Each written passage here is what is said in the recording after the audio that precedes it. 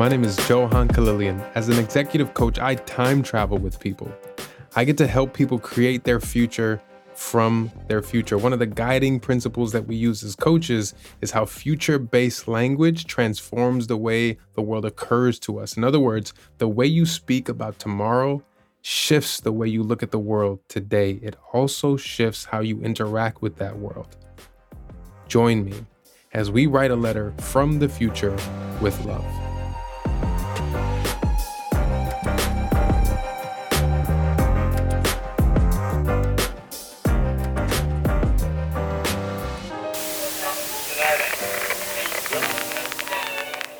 Hey World 2020, how have you been? You changed so much since I last saw you. What was that, about 30 years ago? I hate to sound cliche, but dang, does time fly. As I look at you here now, so many memories are flooding back into my mind. I'm glad we're reconnected. We have so much to catch up on. Thank you for joining us today. This is my baby.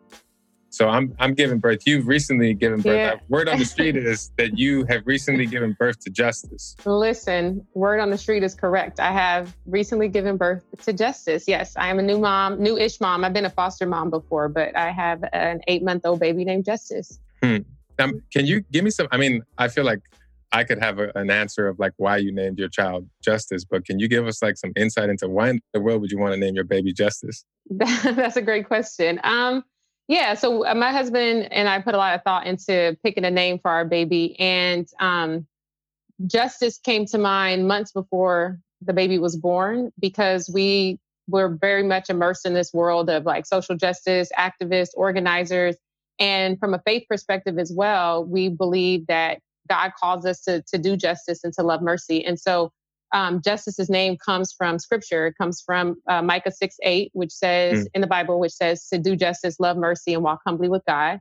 So his first name is Justice, to do justice. And then his middle name is Sione, which means God is gracious. So it's the mercy part of that scripture. Yeah. So his name has a lot of meaning. And so my name is Johan, and it actually means God's gracious gift. So I feel like me and Justice were connected then. Y'all are connected. Yeah, we're connected. Didn't even know that. That's It's God's gracious gift. So I love that name, by the way. Now part of me is like, man, when I have a youngster, even if it's a girl, I'm gonna be like, I'm gonna call her Justice too. Absolutely. Actually, we didn't know. We chose not to find out if Justice's gender or sex before he was born, and so we picked the name Justice, knowing that whether the baby was a girl or a boy, we would have the name Justice still for either gender. So yeah. Well, okay. Yeah. Well, I'm going to steal it then. Right? It's like poetic justice. You can steal it. That gives us a little bit of insight into who you are. Obviously, to have a heart for justice, to be able to name your child Justice, we get some insights into who you are and what you're about in the world. But obviously, people will be tuning into this, and they may not know, who is Lamika Castillo. Lamika Castillo is a time traveler from a world without police. Now, the very notion of this type of world, it's disruptive, it's controversial, and it is extremely divisive in our year, the year 2020. Now, before we buy into the opinions of our world, let's just pause. Let's step into her world, a world where the current concept of policing doesn't exist. A world where criminals don't exist. A world where we look out for one another, alongside one another. Now, I kind of feel like Rod Sterling right now, and I'm digging it. But this isn't the Twilight Zone, and I'm not inviting you into, a strange world where all these bad things happen. I'm inviting you into a new future, a better tomorrow, a place where everyone belongs. And you may be tempted to allow your inner cynic to take over right now. But just for a moment, I want you to suspend your disbelief. I just want you to sit in the idea of this world. Don't get caught up in the how. That's always my temptation. I don't know about you, but I kind of struggle with that now. How's this going to work? How do we get there? How? And that how stifles our creativity. How limits our ability to just reimagine what we have now. I'm not saying it isn't an important question. It's essential. It's absolutely necessary. but not right now. Not at first. First, we must allow ourselves to dream and imagine what the future looks like without the weight of the how. Now, this next portion may sound like I'm about to contradict what I just said, but give me some time. There's this beautiful quote from Paige Fernandez, who's a lawyer for the ACLU, and she gives us this beautiful insight that yes, does include the how. We funnel so much money into law enforcement instead of thinking, how do we stop this from the beginning? How can we invest in communities so people don't have to rely on behaviors and actions that have been criminalized by the government? Yes, she is asking how, but this how that she's asking is actually leading us into reimagining what we have right now, as opposed to the limiting how that I spoke about earlier. Now, these shouldn't be radical questions, but some people will hear this and say, now, how dare you? My father's a police officer, or my brother's a police officer. My insert close relationship here protects you. Or maybe they'll say, that isn't realistic. We always have crime. Or maybe if we abolish the police, what do we do with people who commit crimes? Right? These are all the things that I've heard in response to this idea of a future without police. Now, let's focus on the first. If you're listening to this today and you feel yourself getting defensive because you have a friend or you have a family member who makes a living as a police officer, please bear with me. So in 2050, what does a future with no police look like? I think in 2050, a world without police looks like people, especially Black people, but all people of color, being able to walk around and not feel threatened by a person in a uniform walking down the street, right? So I live near a police station, and whenever I go out and I see cops, I try to go the other way, right? Because I don't even want to have an interaction with them. 2050, that won't even be a concern. My son being able to drive down the street and listen to his music loud, bumping Tupac, right? Right, to live and die in LA. Exactly. To live and die in LA. And having not even knowing what a police officer is, or ever having the fear that he's going to be stopped because his music is too loud, or because he has the top down, or because he has rims, or whatever it is that he's doing at that time.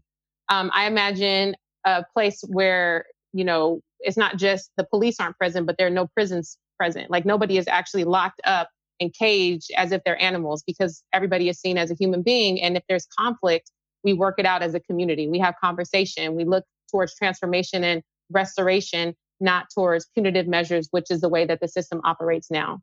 I also, I see the complete abolition of the structures that police stations, and I think of transformation of prison systems, right? Where a place that was a jail before, or prison before, is now used for community supports and services, right? That we don't have a lack of resources available for people, for kids to just be, right? Like you got these prisons that used to cage human beings in there, and either they've been destroyed or they've been completely redesigned by artists and architects who, like people who used to get arrested for tagging are all of a sudden able to like paint on the walls and be themselves and be free to just be. Yeah. You know what I mean? Yeah. So I don't know. Those are the kind of things that I imagine in the future in 2050, without police being here to tell us that we can't be who we are and express ourselves the way that we want to express ourselves, and the beauty of all of that. I also have family and close friends who are police officers. As a matter of fact, I just came home tonight from having a very meaningful, deep conversation with a friend of mine who's a Chicago police officer. And he is a good, smart, talented human being. And I know that he will be able to transition careers, right? Like if it comes to this place where we reimagine things and we no longer need police for a number of reasons, he will find a new profession that draws out the best in him and society. Now, can you imagine someone traveling back to Alabama in the early 1800s before slavery was abolished to help them imagine a world without slavery? I mean, they would definitely have their work cut out for them. They would be speaking to people where owning people was commonplace. They would be attempting to get through to people whose friends and family owned slaves to build their wealth. Our time traveler would say, in 2020, slavery doesn't exist. It's not a perfect world yet, but this part of the world that you accept as necessary is not only unnecessary, it is downright evil. I mean, let's just say it's a quote unquote nice slave owner, an oxymoron if I ever heard one. Maybe they would say, bless your heart. I can't imagine a world without slaves. This is how we survive. It's all we've known. It keeps us safe, and we take care of our slaves here. Our family and our slaves' family depend on us for food and shelter. I know you mean well, but this is just how we do it around here, and it works for us. What would you do if you were that time traveler? You're trying to appeal to reason, right? You're trying to get through to folks, and what they're using as the backdrop is this is our way of life, and this supports our economic system. How would you persuade someone who can't imagine a world without slavery? In 2020, the majority of the world agrees slavery is immoral and downright evil. Today, this isn't a radical idea. This is factual. But in the mid-1800s, it was radical. It was disruptive. It was controversial, and it was extremely divisive. Does that sound familiar? That's exactly how we respond when people start to talk about abolishing police. When something isn't working, when someone makes a living through the pain and suffering of others, it's time to honor the bigger picture. It's time to honor people. Society should work for the people in it, not the other way around. So let me ask you this. What if we took all the money we pour into fighting crime and we invested it into preventing crime? What if we poured it into community educational systems, housing, healthcare, food banks, and community centers? What if we created jobs for people who committed a crime and are now new people? Can you imagine that world? Well, Lamika is here to tell us that that world is real. It exists. She is visiting us from the future with love. She's here to invite us into ensuring that that world, her world, a world where we don't need police, becomes a reality.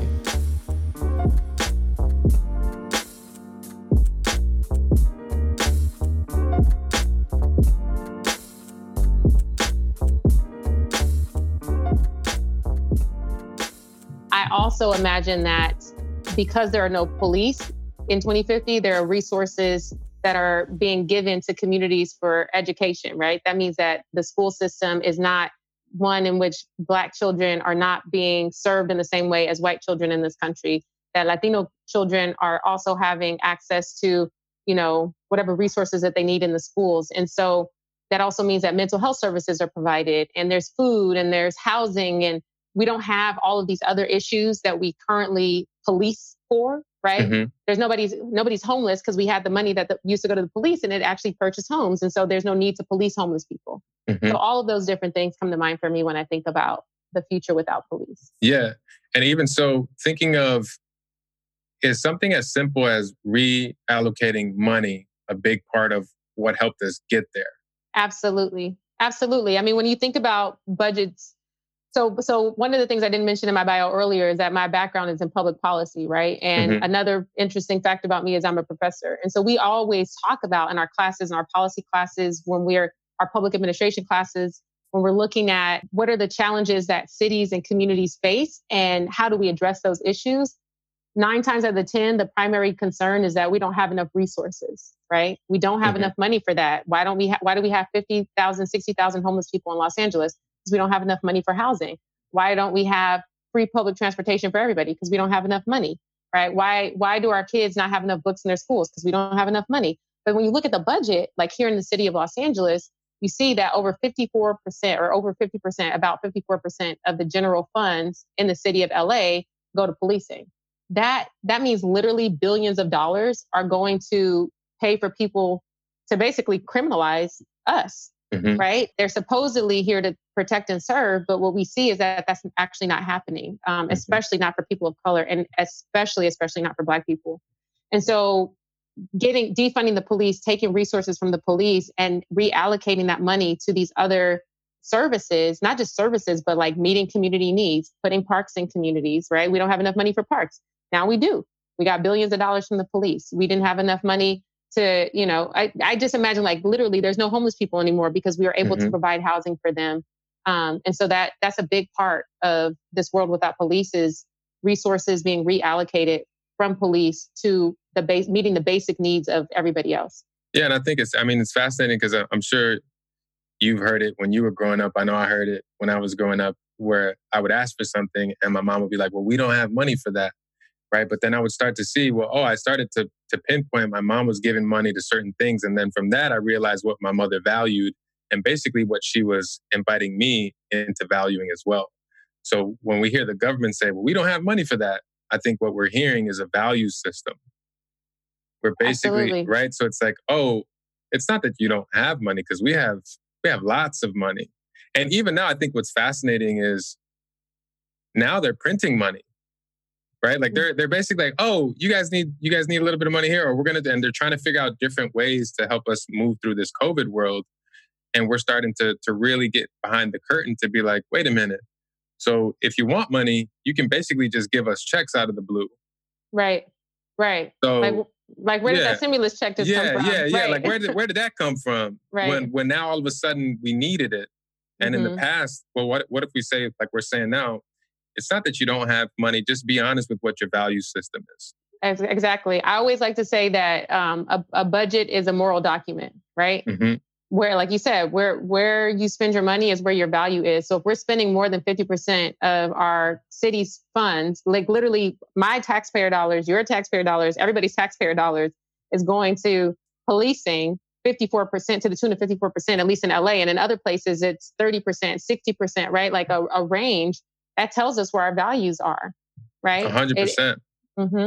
And even to start to think about why is policing so important? You start to have conversations with people and you start to realize that our country is rooted in so much fear, right? So we create criminal narratives. There's like the undocumented person that we have to be careful for. There's fill in the blanks of all these, people groups that we believe, and many people do believe, need to be policed. They need to be, we need to put them in cages. They need handcuffs on them because they're so dangerous. And then we understand, well, those narratives aren't necessarily true. And those narratives are rooted in a deep fear. Right. And we have to ask ourselves where those narratives come from too, right? Like where did this narrative that immigrants were somehow very dangerous and we need to police them, where did that come from? Right? People like to pull out this whole storyline. We're a nation of immigrants, right? Europeans came here as immigrants in this country too. Perhaps that's why people need to be afraid, because we know that they wiped Native Americans off the planet. Sadly, right? Like there was a real genocide, but that's not the fear that people are talking about when they have a fear of immigrants coming in. Another narrative is around young people, right? That young people need to somehow be policed. They're dangerous. And so we have police in our schools to protect everybody, to protect the teachers, to protect the youth from themselves. And it's like, these are children. Why do we feel like we need police inside of schools? Why are we paying police to the tune of $70 million, like here in Los Angeles, again, with LAUSD, to be in our schools to quote unquote protect our kids? But really what they're doing is criminalizing our children, right? And again, where does that narrative come from? Who told us that our kids were dangerous? And why do we think as parents, if you're a parent, why do you believe that everybody else's child is dangerous, but your child is not? Like, who do you think they're talking about? They're talking about your kids, right? Right. And so when we support things like that, we are supporting the criminalization of our children. We're supporting the criminalization of immigrant communities. We're supporting the criminalization of Black and brown men.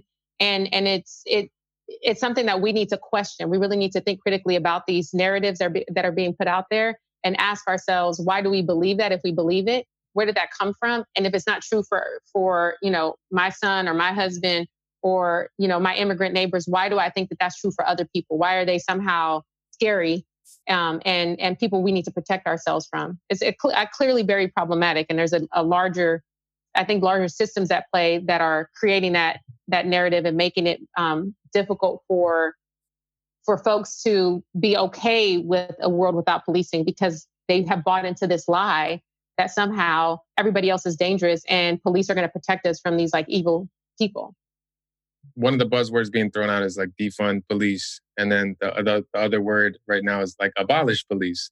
And I would say that a lot of people are basically, they're resisting words like buzzwords like that, right? Where do you think the resistance come from? Is it strictly fear? That's a great question. I think some of it is fear. And I think it's one, fear of the unknown. I think a lot of people also have a sense that police are actually here to protect them. As an organizer with Black Lives Matter and as a professor and somebody who has done research on these things, I know that the history of policing is actually rooted in slave catching, right? And I think if people understand that narrative, like the reality is police weren't created to protect and serve people. They were created to protect and serve property, capitalism, and white supremacy, right? That's why they were formed. And they are a remnant of slavery. They're a remnant of enslavement of Black people in this country. They also were created to protect white folks' property from indigenous people, from Native folks, right? So if you see a Native person coming along, you need to protect us from them because they're savages, right? That was the narrative that was painted. If you see a Black person who's walking by themselves, they're not with their master. That person is clearly trying to escape slavery. Like your job is to patrol them and make sure that they come back because they're property.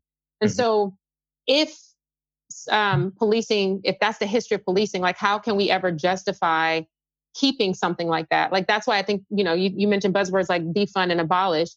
I'm definitely for abolishing the police. And I think defunding is a way to get there. Other folks I've heard are, interested in reforming. And I just think, how can we can't reform a system that was created to keep my ancestors enslaved, to keep us enslaved, right?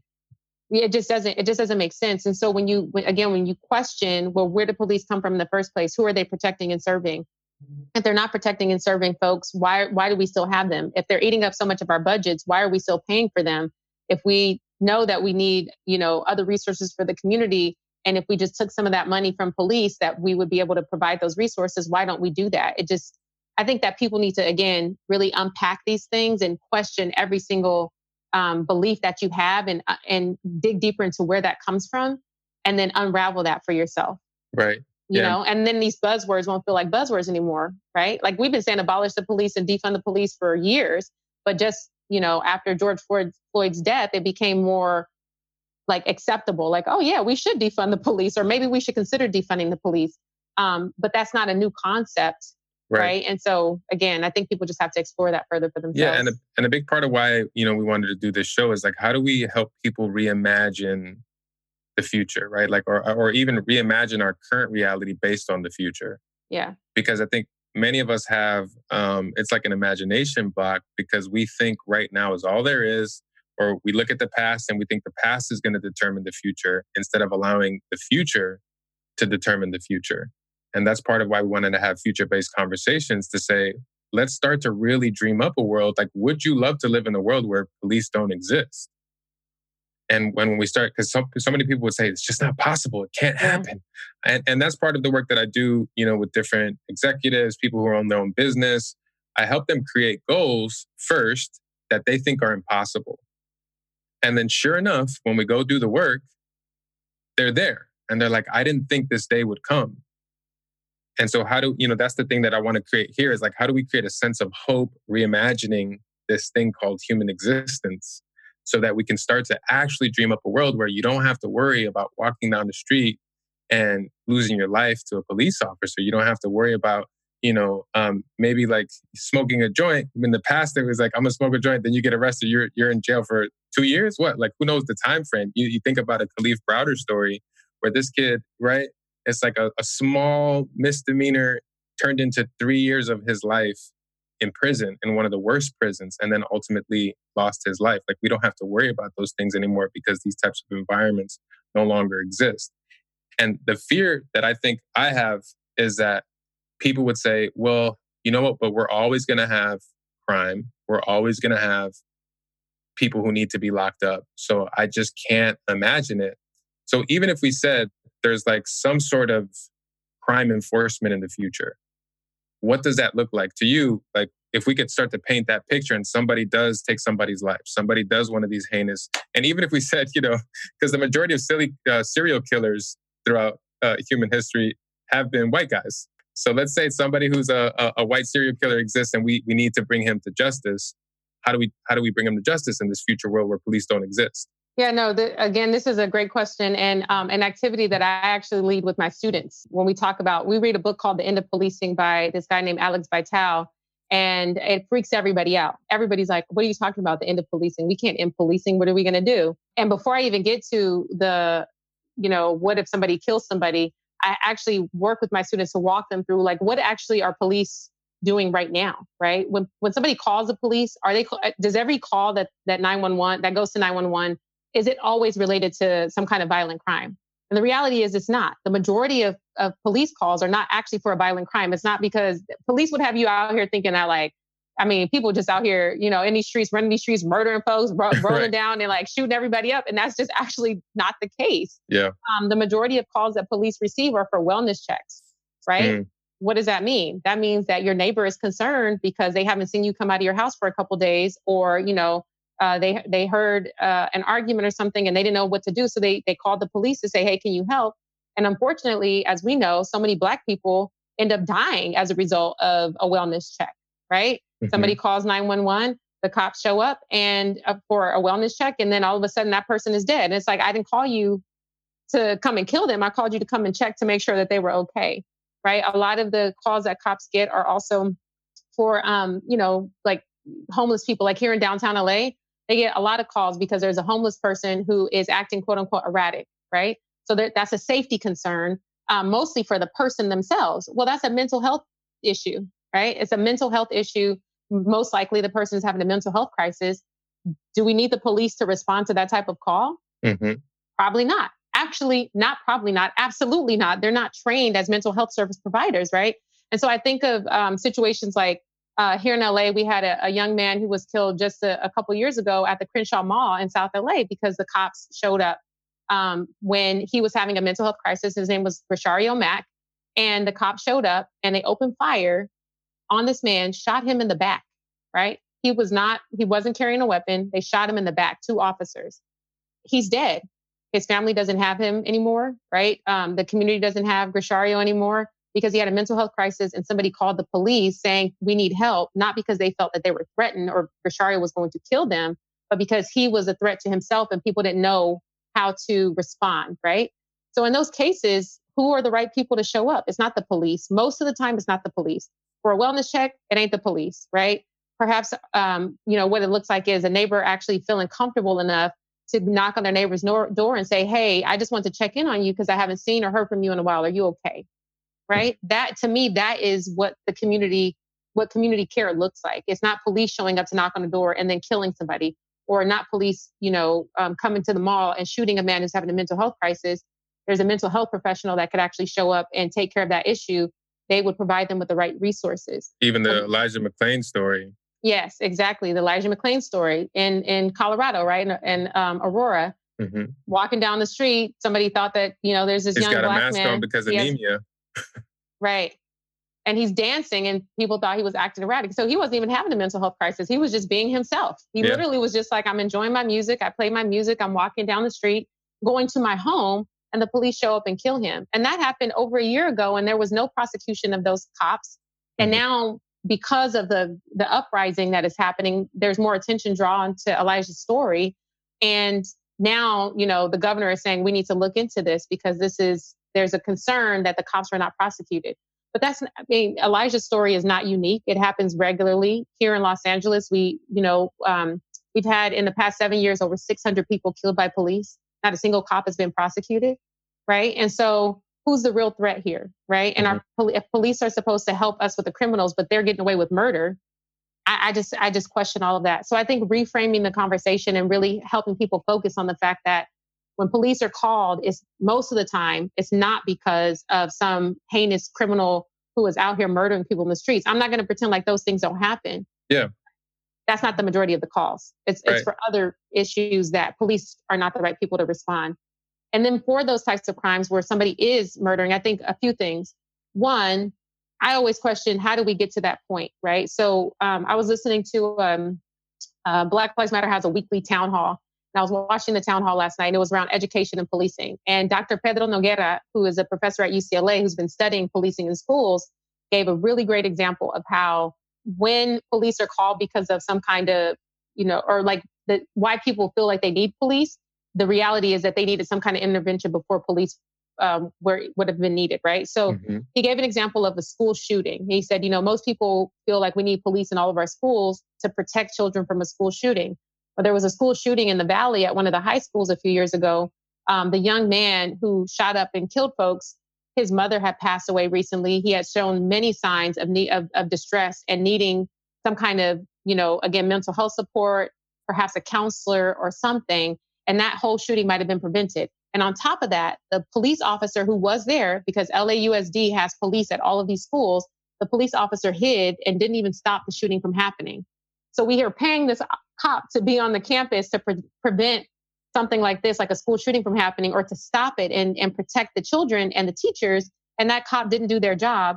And even before that happened, we probably could have prevented that type of situation in the first place. So I think to me, that's where the conversation needs to go, right? That there are lots of interventions and preventions that would keep people from killing folks, serial killers aside, because serial killers are like a small, they're a small group and they have some issues and stuff, but they're a small percentage of the population. When there's some kind of, somebody's being killed, is usually interpersonal violence, like a relationship between a man and a woman. A lot of times it has to, or maybe not a man and a woman. It could be two women, two men, and there's some kind of violent relationship going on.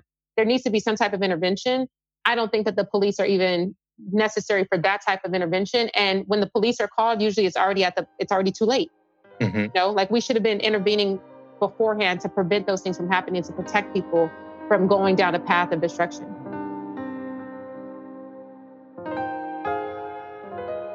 I want to address the belief that a world without police isn't realistic, that we will always have crime. Now, let's say you're right. We will always have crime. That means there will always be people who break the law. We have had this happen throughout human history. Humans make laws, humans break laws. Just because we have people who break the law doesn't mean we have to have high crime rates, though. We don't always have to have criminals. Over the past 20 years, we've seen a steady decline in crime. Whether we talk burglary, theft, assault, or other major violent crimes, in that same time period, the population of incarcerated Americans has risen from 1.3 million people to the current level of 2.3 million people. That's DOJ statistics. 1 million additional people. That's a little less than the population of Dallas. Twice the population of Miami. And I really want us to think about this for a second. Do you think there are that many more criminals in the US? I mean, 2 Miami's worth of criminals? Or do the conditions under which Black and brown communities live create criminals? I mean, does it create criminality? Communities of color have a stronger police presence. That's factual.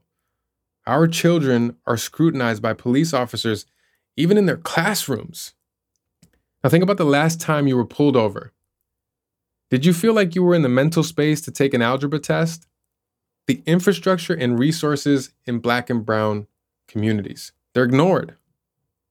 And this is nothing to speak of redlining and gerrymandering and voter suppression and unfair tax policies that all provide advantages to white communities and dehumanize people of color. The United States first makes criminals and then it punishes them. Representative Alexandria Ocasio-Cortez was asked, what does an America with defunded police look like? And she pointedly said, it looks like a suburb. Affluent white communities already live in a world where they choose to fund youth, health, housing programs more than they fund police.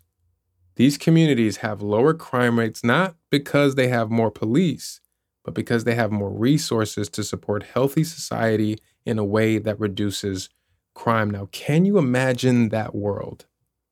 Well, time travelers like AOC and Lamika are here to tell us that that world is real. It exists. I mean, AOC saying it exists right now in certain suburbs. I mean, you could look at certain parts of the world. There are countries where it exists. Now, Lamika is bringing in this new concept to say, hey, America can get there too, and I'm coming to you from that place. She's visiting us from that world, and she's telling us we can be a part of this, and she's inviting us into creating that world. Her world, our world. A world without police can become a reality. I mean, just pause for a second. Don't you want to live in that world?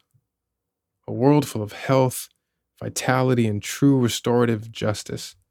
A world where the community holds space and creates pathways for redemption when we break the law. A world where crime and law enforcement is the exception, not the norm. Ruth Wilson Gilmore, prison abolitionist, activist, and scholar, penned a New York Times article titled, "Is Prison Necessary?" She highlights how the murder policy in Spain, where it's quite rare for one person to kill another. I mean, the average time you might serve for murdering someone in Spain is about 7 years. Here's what she says. What this policy tells me is that where life is precious, life is precious. People have decided that life has enough value that they are not going to behave in a punitive and violent and life-annihilating way toward people who hurt people. Now that is a future worth living for. And according to Lamika and Ruth and AOC, that is exactly what we can achieve. It isn't impossible. It exists. It is real. Lamika is visiting us from that world, her world, and she is bold enough to point us in that direction. The question is, are you ready?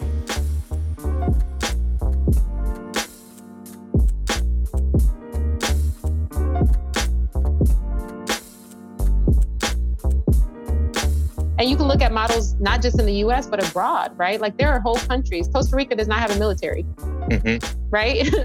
They don't have people policing folks like that. And so if we can see that in other places, what is it that is so unique and different about the US that we can't imagine a world without police? I think it's just because we've been honestly brainwashed to think that we need them. And I'm not convinced of that.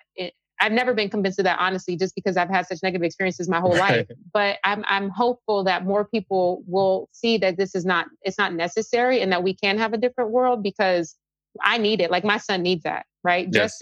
Justice, his chance of survival here is very low if we continue to have policing operate in the way that it does. Now I want to address this final question. If we abolish the police, I mean, what do we do with the people who commit crimes? If that's you, I mean, it's been me. Like I'm asking that same question. If that's the question you're asking right now, I think it's a good one. It's a question that must be answered. And I want to be clear, abolishing the police won't happen overnight. Right? The people in our world and time travelers from the future like Lamika are highly intelligent, thoughtful leaders. They have devoted their life to reimagining and creating a world without police. They have a plan, and it's not half-baked. They know the police will not disappear with the press of a button. This isn't like we're just going to cut a cord and it's going to happen tomorrow. Arriving at a future with no police will happen gradually. It starts with reallocating funds. Instead of spending billions and billions of dollars on policing people, we can spend that money on educating, feeding, housing, employing, and providing necessary social services for people. Lamika and other time travelers like Alex Vitale, who wrote The End of Policing, argue that rather than focusing on police reform or officer retraining, the country needs to reconsider fundamentally what it is the police should be doing at all. A future with no police can only become a reality when we release police from being the ones we call on to handle all of our problems. We can start to allow social workers to check in for what we call wellness checks. We can employ more counselors in schools. We own the responsibility of the safety of our neighborhoods, right? Like that's on us. We don't just put it on the police. We provide healthcare workers for our drug addicts instead of throwing them into prison. We decriminalize homelessness and mental illness. Instead of throwing all of these responsibilities on police, we find new and imaginative ways that we haven't even mentioned yet. Now, this vision of the future can't happen without us. Albert Einstein, a time traveler in his own right, once said, "Logic will get you from A to B, but imagination will take you everywhere." And that's our invitation from the future. A future without police requires our full imagination. It requires an imagination that can see a world where more people follow the law than break it. As hard as that is for us to comprehend right now, it requires an imagination where we take care of our neighbor instead of fear them. It requires an imagination where love reigns supreme and we all have access to the resources we need to thrive. It requires a future where there is no other. You know what I'm talking about? Them. The people that we live in terror of. It requires people like you and me to not only imagine that future, but we do what it takes to bring it to life. You see, because a future with no police, it requires our full imagination. Are you willing to live from that future with love?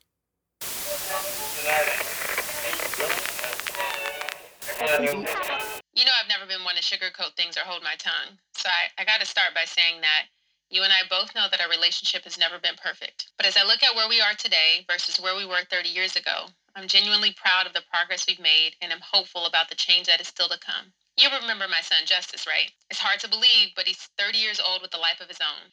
Before Justice was born, my greatest fear in life was to give birth to a beautiful black baby and subject them to the pain that comes with living life in this black skin. I was especially concerned about bringing a precious little person into a world that would not love them, that would not see them in the image and likeness of God, and would not appreciate them for who they are.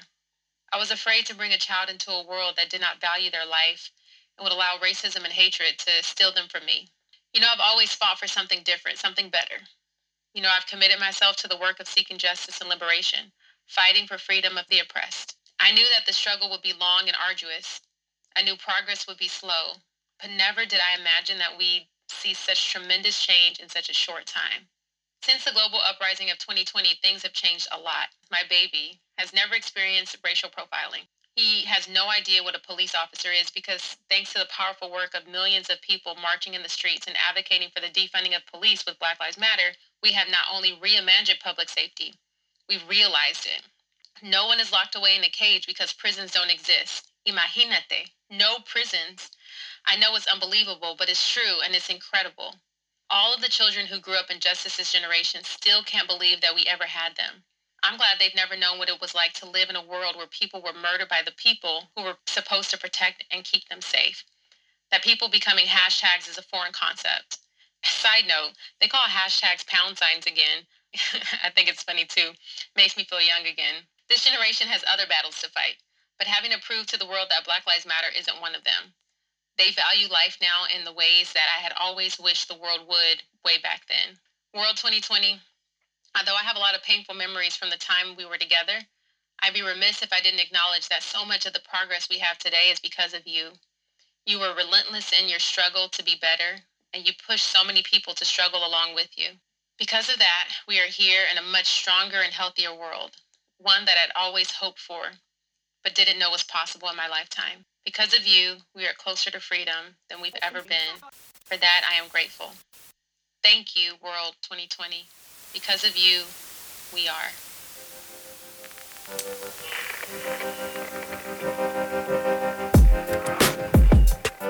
Next episode of From the Future with Love, we'll be talking about a future where we've canceled cancel culture. We'll speak with a very special guest, one of my best friends, Dr. Mateo Sandoval, professor at Barrett Honors College at Arizona State University. We'll travel through time to give us insight into how we ensure a future where cancel culture has been canceled. From the Future with Love was written and performed by yours truly, Johan Kalilian, produced by Ritu Jagannath and Matthew Jones, fact-checked by Ritu Jagannath, editing, mix, and tech production by Hammond Chamberlain, photography by Jess Kaler, and graphic design by Ivan Lizarde. Special thanks to Lamika Castillo for visiting us from the future, and to everyone who is a part of our time traveler community, thank you, and I'll see you in the future.